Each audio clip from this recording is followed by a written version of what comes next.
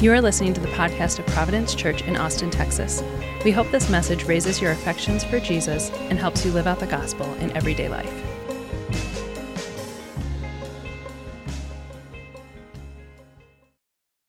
The feeding of the 5,000, which you just heard read, is one of the most famous stories in the Bible.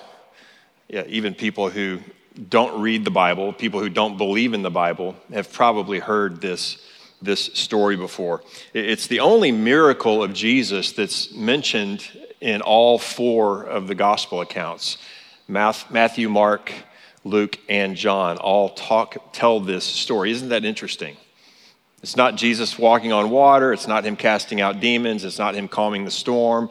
It's not raising Lazarus from the dead, which is a pretty awesome one. But this is the only one that all four of them cover, that made the final cut in all their edits. And that probably tells us something. The gospel writers want us to know something here, something about Jesus, but I think more significantly in this particular account, something about what it means to be a disciple of Jesus. Because I don't know if you noticed, but the disciples are front and center in this miracle. They got a front row seat. They are even involved in participating in the work of Jesus in this miracle in ways that they aren't in others. It's almost as if this miracle is meant especially for them. Yes, Jesus feeds lots of hungry people, but at a deeper level, he's instructing his disciples. He's teaching them, and in doing so, he's teaching us, because we're disciples of Jesus too. We have, as a church, been looking at the Gospel of Luke since before Christmas, since the season of Advent began. And Luke chapter 9, this chapter marks the end of Jesus' ministry in Galilee. He's wrapping it up in Galilee, and this feeding of the 5,000 kind of is one of the last things that happens. In the coming weeks, in 2 weeks, in fact, when we transition into the season of Lent, Jesus is going to set his face resolutely to head toward Jerusalem. It says that in Luke chapter 9, verse 51, right at the end of this chapter. And that will be a transition in the Gospel of Luke. And the rest of the Gospel of Luke will be Jesus on his way to Jerusalem, where he will die, where he will be raised from the dead, and where he will ascend to heaven. To use the language of Luke 9:51, he will be taken up. And so he is going away really soon, which means it's time for his disciples to learn how to carry out his mission once he's gone. Because once he's gone, he's not going to just shut down his ministry and his mission. He's going to carry out his ministry by multiplying it through his disciples, which he does in our text today. But they still have a lot to learn about Jesus. They have a lot to learn about what it means to minister in the name of Jesus. There are three scenes, three parts to our story today. First, there's a mission trip. Then there's a ministry retreat. And then there's the miracle, right? The mission trip, the ministry retreat, and then the miracle. And I think each of these scenes reveal something about who Jesus is, and they reveal something about ourselves, what it means to be a disciple of Jesus. But you don't get the whole revelation until the end of the story. That's when it all comes together, right at the very end. All right, so let's start with the mission trip in verses 1 through 6. Jesus sends his 12 disciples on a short-term mission trip so they can get some real-life ministry experience. Look at verse 1 and 2 in Luke chapter 9. If you want to turn there, if you don't have a Bible and want to turn there, there's some black Bibles there in the pews. It's on page 841 in those Bibles. Luke chapter 9, verse 1. It says that Jesus called the 12 together, the 12 apostles, the 12 disciples, and he gave them power and authority over all demons. He gave them power and authority to cure diseases. And he sent them out to proclaim the kingdom of God and to heal. In other words, he sent them out to do the exact same things he had been doing. Preaching the gospel and healing. It's like he tosses them the keys to the car and he says, hey, take my ministry out for a spin. Take my ministry out for a test drive. I'm not even going with you, but I'm going to give you the power and the authority to do it. My youngest daughter, Sophie, got her driver's license on Thursday. Pretty awesome.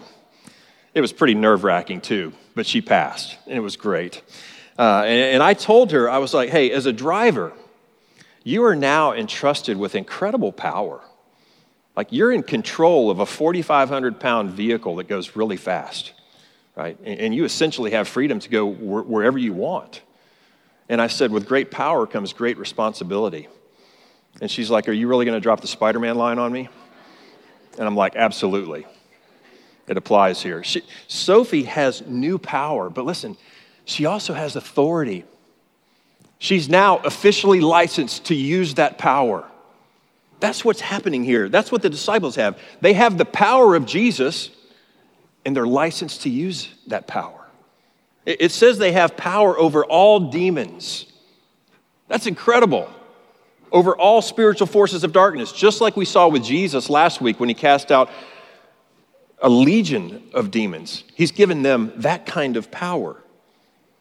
It says they have power over disease and sickness, just like we've seen with Jesus throughout his ministry. And with that power and authority, they are to go and proclaim the kingdom of God, that the kingdom has arrived in the person of Jesus, and they are to heal people as a sign that the kingdom has arrived. They're not the king, but they're official emissaries, ambassadors, delegates of the king, and so their words carry the same weight as the words of Jesus, and their actions are just as powerful as Jesus's because he's given them his power and authority.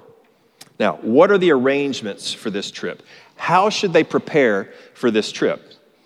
Like anytime you go on a short-term mission trip, if our church is going to Guatemala or somewhere, we make plans, right? We buy plane tickets, we set up lodging and transportation on the other side. There's a packing list. There's all sorts of things to prepare. What should the disciples do to prepare for this trip? Look at verse 3. Jesus said to them, take nothing for your journey, no staff, nor bag, nor bread, nor money, and do not have 2 tunics. And whatever house you enter, stay there, and from there depart. What's the packing list? No staff, no bag, no bread, no money, no change of clothes. I can't even go on an overnight trip without taking a bag. I took a bag to the men's retreat. It was like 18 hours, right? I took my pillow also. Got to have my pillow. Right? But that's not what Jesus tells the disciples here. He doesn't tell them pack light. He says pack nothing. Which is interesting because this won't be normative for all future mission trips in the Bible. Jesus, in other times, tells them to take a bag, take supplies. So what's going on here? Why bring nothing now? Like, what's the point? I think the point is, hey, I want y'all to learn to trust me in a radical way. I'm not only giving you the power for this trip, I'm gonna give you the provision, all that you need for it. I will provide everything you need. Don't rely on your own resources. Rely on me. It's interesting, later in Luke chapter 22, Jesus is going to come back to this, and he's going to remind them about this trip, and he's going to say, y'all remember that time I sent you out with no money and no bag and no nothing? And they're like, yeah. And he goes, did you lack anything? And they're like, nothing. We lack nothing.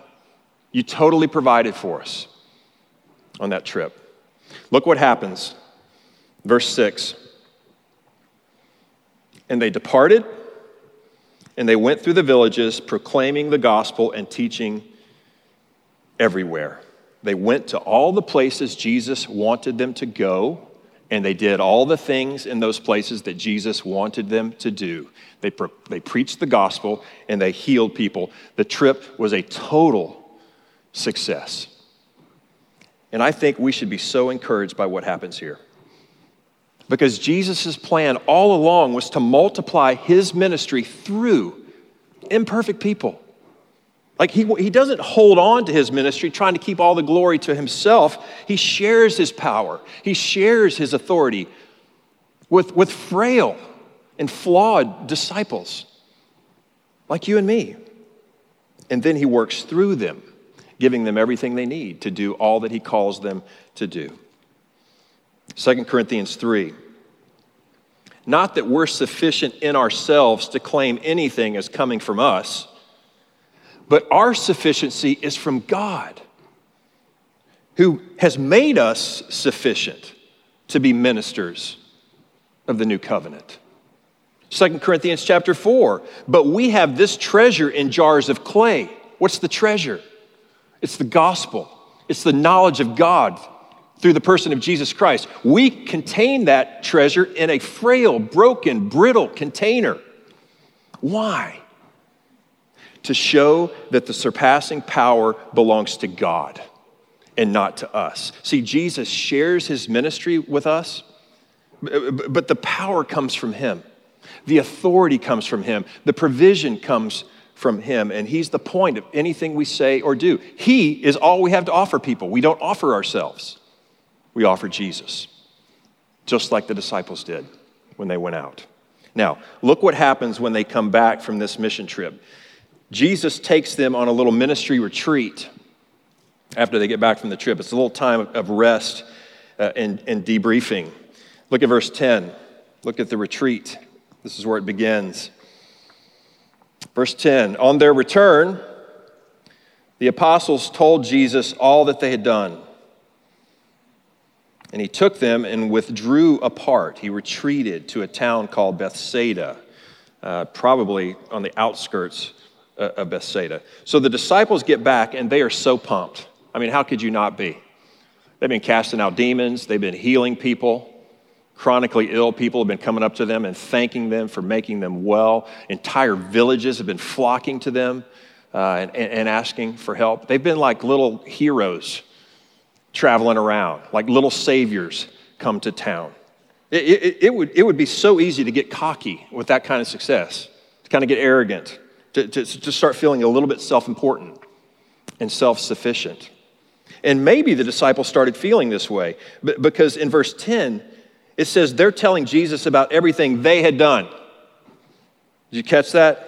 Like, Jesus, listen to all the things that we did. We did this, then we did this, and then we did this. Now, maybe they're just reporting the bare facts, but their report seems to be tinged with a little bit of self-sufficiency, doesn't it? Like, Jesus, this whole ministry thing, I think we got it. I think we got this. It's pretty easy. We were great out there. So Jesus pulls them out to a remote place to rest, to reflect. He wants to give them a retreat away from the demands of the crowd, but also away from the applause of the crowd, because the applause is kind of like adrenaline to the disciples. But the retreat does not last very long. Look at verse 11. It says, when the crowds learned it, they followed him. So people from all over the region found out where Jesus was going, and they followed him there. Thousands of people, it tells us, followed him there. It was supposed to be a private retreat, but one writer says it turned into church camp with activities all day long, from the time, before sunup to sundown. It's exhausting, right? So what does Jesus do when this huge crowd shows up? Well, he does what Jesus does. Continuing in verse 11, look what it says. He welcomed them and spoke to them of the kingdom of God and cured those who had need of healing. Jesus doesn't get annoyed when the people found him. He welcomes them. Don't you love that? I love that. Listen, if you showed up at my house tonight unannounced, when I'm trying to rest after a long day of church work, I'd like to think that I would welcome you, but I don't know, right? It'd be through gritted teeth. I was reading this, I was like, I got a long way to go to be like Jesus. He welcomes them. Jesus is never annoyed when you come to him with your needs. He always welcomes, and he always does what Jesus does. He speaks about the kingdom of God, which is accessible for everyone, and he heals. He brings a balm to our souls, like he meets our needs. He attends our hurts. He attends our hearts. He welcomes and he ministers. He welcomes and he ministers. That's what Jesus does.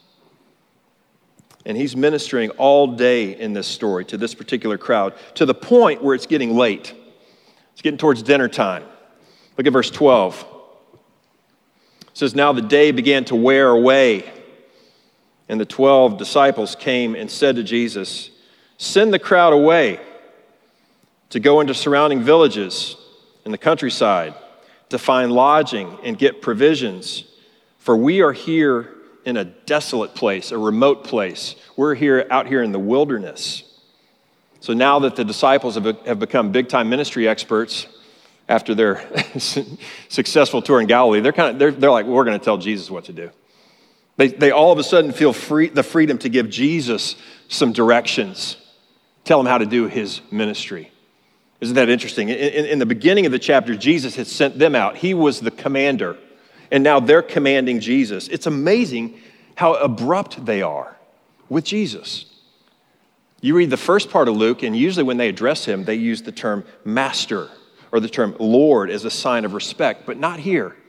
They don't call him Lord, they don't call him master, they just start barking orders at him, giving him advice about what to do, as if he is unaware of the situation. Like, Jesus, we're out here in the sticks, people are hungry, people need dinner, send them somewhere to find dinner. And so in verse 13, he answers them. Jesus says, "You give them something to eat." Like, okay, ministry experts, you feed the crowd. Apparently you've had great success caring for the needs of people all over Galilee. Do that again, right here, right now. You feed the people. And you got to hand it to the disciples. They actually try to problem solve this thing. Look at continuing in verse 13. They said, "Well, we have no more than 5 loaves and 2 fish," so they're giving an account of what they got, "unless we're to go and buy food for all these people." It's more than 5,000 people. They're like, "We do have these 5 loaves and we've got these 2 fish, or maybe we could, scrounge up enough money to head into town and buy some dinner for everyone." I don't know. So they immediately start thinking in terms of their own ability, their own resources, their own means. The only option that they don't think of is to ask Jesus if he can help with this. They don't think, "Hey, Jesus, you know what? Can you feed this crowd? Would you feed this crowd?" The Lord Jesus himself is standing right in front of them, and they're whiteboarding the thing within their own abilities, their own ingenuity and resources. And when I read this, I thought, the disciples are a lot like Israel in the Old Testament. Remember, Israel in the Old Testament, they had seen God's power. They had seen his mighty works and his ability up close in Egypt and at the Red Sea. But they quickly forgot about those things, didn't they? Like Psalm 78 says this about Israel.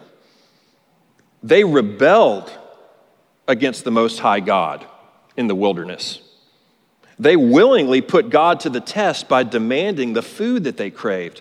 And they spoke against God. And this is what they said: "Can God really spread a table in the wilderness? Can God really feed a bunch of people in a remote place?" I mean, they said, "True, he struck the rock and water gushed out, but can he give us bread?" See, the disciples had been with Jesus throughout his ministry. They'd seen his power, like power to heal diseases, power to reverse paralysis, power to calm a storm, power to cast out demons, power to forgive sins, even power to raise a little girl from the dead, which is what happens right at the end of chapter 8. They'd seen that, but it doesn't even cross their mind that he might be able to spread a table in the wilderness. Instead, they look to their own resources. They look to their own abilities. They're trying to be self-sufficient, but they come up short. They come up way short. I think with this simple command that Jesus gives them when he says, "You give them something to eat," he reveals their insufficiency. He reveals something that's true of all of us as disciples, and that's this: we are never self-sufficient for life and ministry. We never get to the point where it's like, "I got this," in life and ministry. Like, our resources are severely deficient to meet the needs of a hungry world, aren't they? Our resources are severely deficient to even fill our own deepest hungers, aren't they? And yet, oftentimes, we're just like the disciples. We're trying to minister to others and help people with complex problems, but we're just kind of digging in our pocket, like searching for what changed, and we're kind of like, well, that's not going to be enough. That's not going to cover it. Or we're trying to figure out the needs of our own life with just 5 loaves of bread and a couple fish, and we're wondering, why am I so unsatisfied? Why do I still feel hungry? And all the while, Jesus is standing right in front of us. Why don't we go to him? Like, why is Jesus not always our first option? Like, Jesus, can you feed them? Jesus, can you help me? Jesus, can you fill me? I don't have enough. Can you help me? And the answer that Jesus gives is yes. Jesus says, I can take your not enough and make it more than enough. And that's what happens here. Look at verse 14. In verse 14, he says to the disciples, have the people sit down in groups of 50. And they did so. They had them all sit down. Jesus is like, I got this. I got you. So we come to the miracle. Here's the miracle. Verse 16. And taking the 5 loaves and the 2 fish, he looked up to heaven and said a blessing over them. Then he broke the loaves and he gave them to the disciples to set before the crowd. Jesus takes the bread, he blesses the bread or gives thanks for it, he breaks it and he gives it. This is what he does for us every week in communion, isn't it? Because this is what he did for the life of the world. He took his body, he consecrated it. His body was broken, and then he gave his body for the life of the world. It's the very nature of Jesus to give himself away so that others can live. This miracle in Luke chapter 9 is just a preview of how Jesus will ultimately feed the world. And this is a true miracle that happens here. Sometimes people try to explain away what happened here.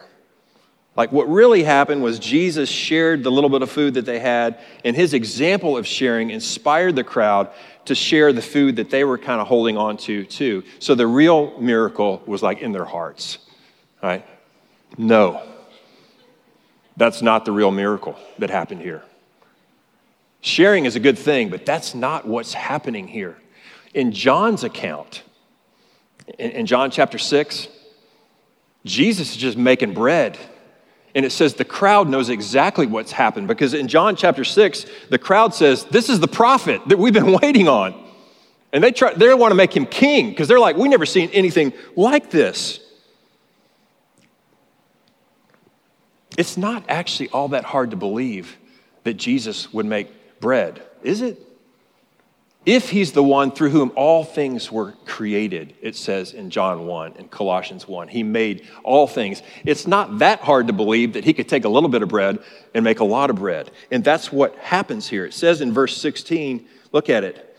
Verse 16, it says he broke the loaves and gave them to the disciples to set before the crowd. It literally says that word gave, the tense on that verb is he kept giving bread to the disciples.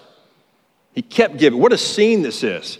The disciples keep coming back to Jesus. He keeps giving them bread, and then they keep giving it to the crowd. They come back to Jesus. He gives them bread. They go and give it to the crowd. So who's feeding the crowd? Jesus or the disciples? Yes. They're feeding the crowd. The crowd experiences the provision of God through the disciples. And what is so gracious of Jesus here is that the disciples are actually doing the very thing he told them to do when he said, you give them something to eat.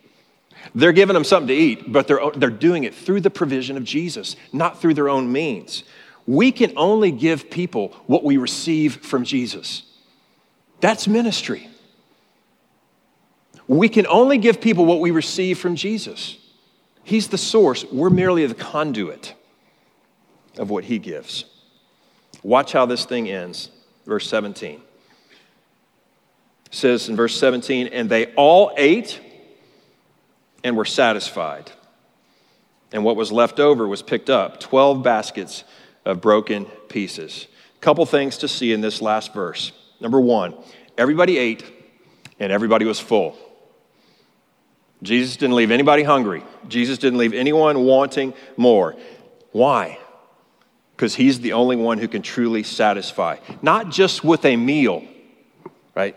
With everything we need for our lives.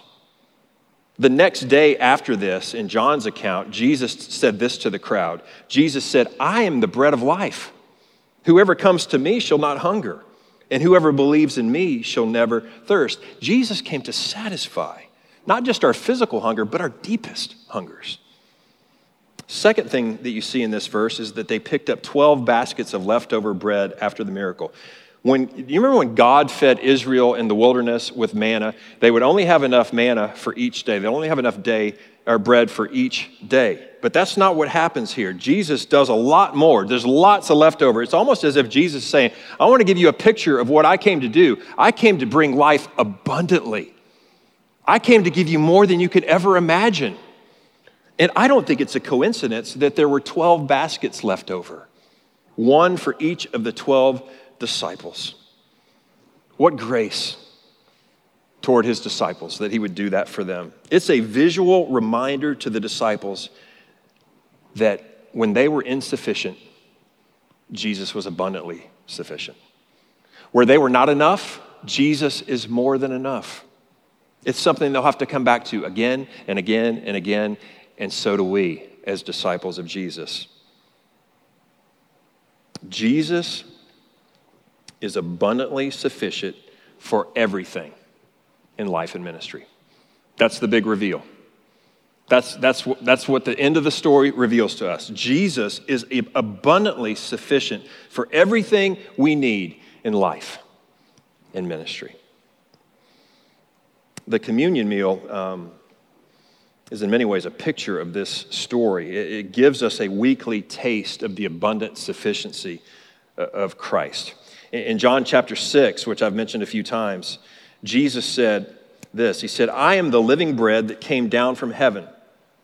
If anyone eats of this bread, he'll live forever. And the bread that I will give for the life of the world is my flesh. It's my body.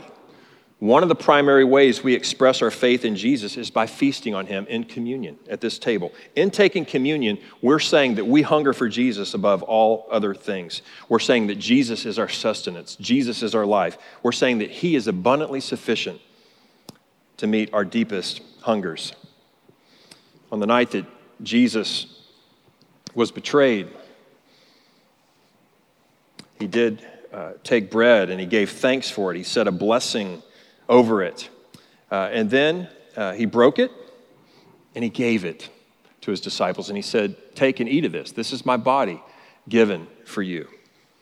In the same way, he took a cup and passed it around to his friends. And he said, this cup is the new covenant in my blood, shed for you for the forgiveness of sins. Jesus was saying that his abundant sufficiency to his disciples, which includes us, would come through his death and then his resurrection. And this meal is just a tiny taste of that to remind us of his grace toward us. Let's thank him for this meal.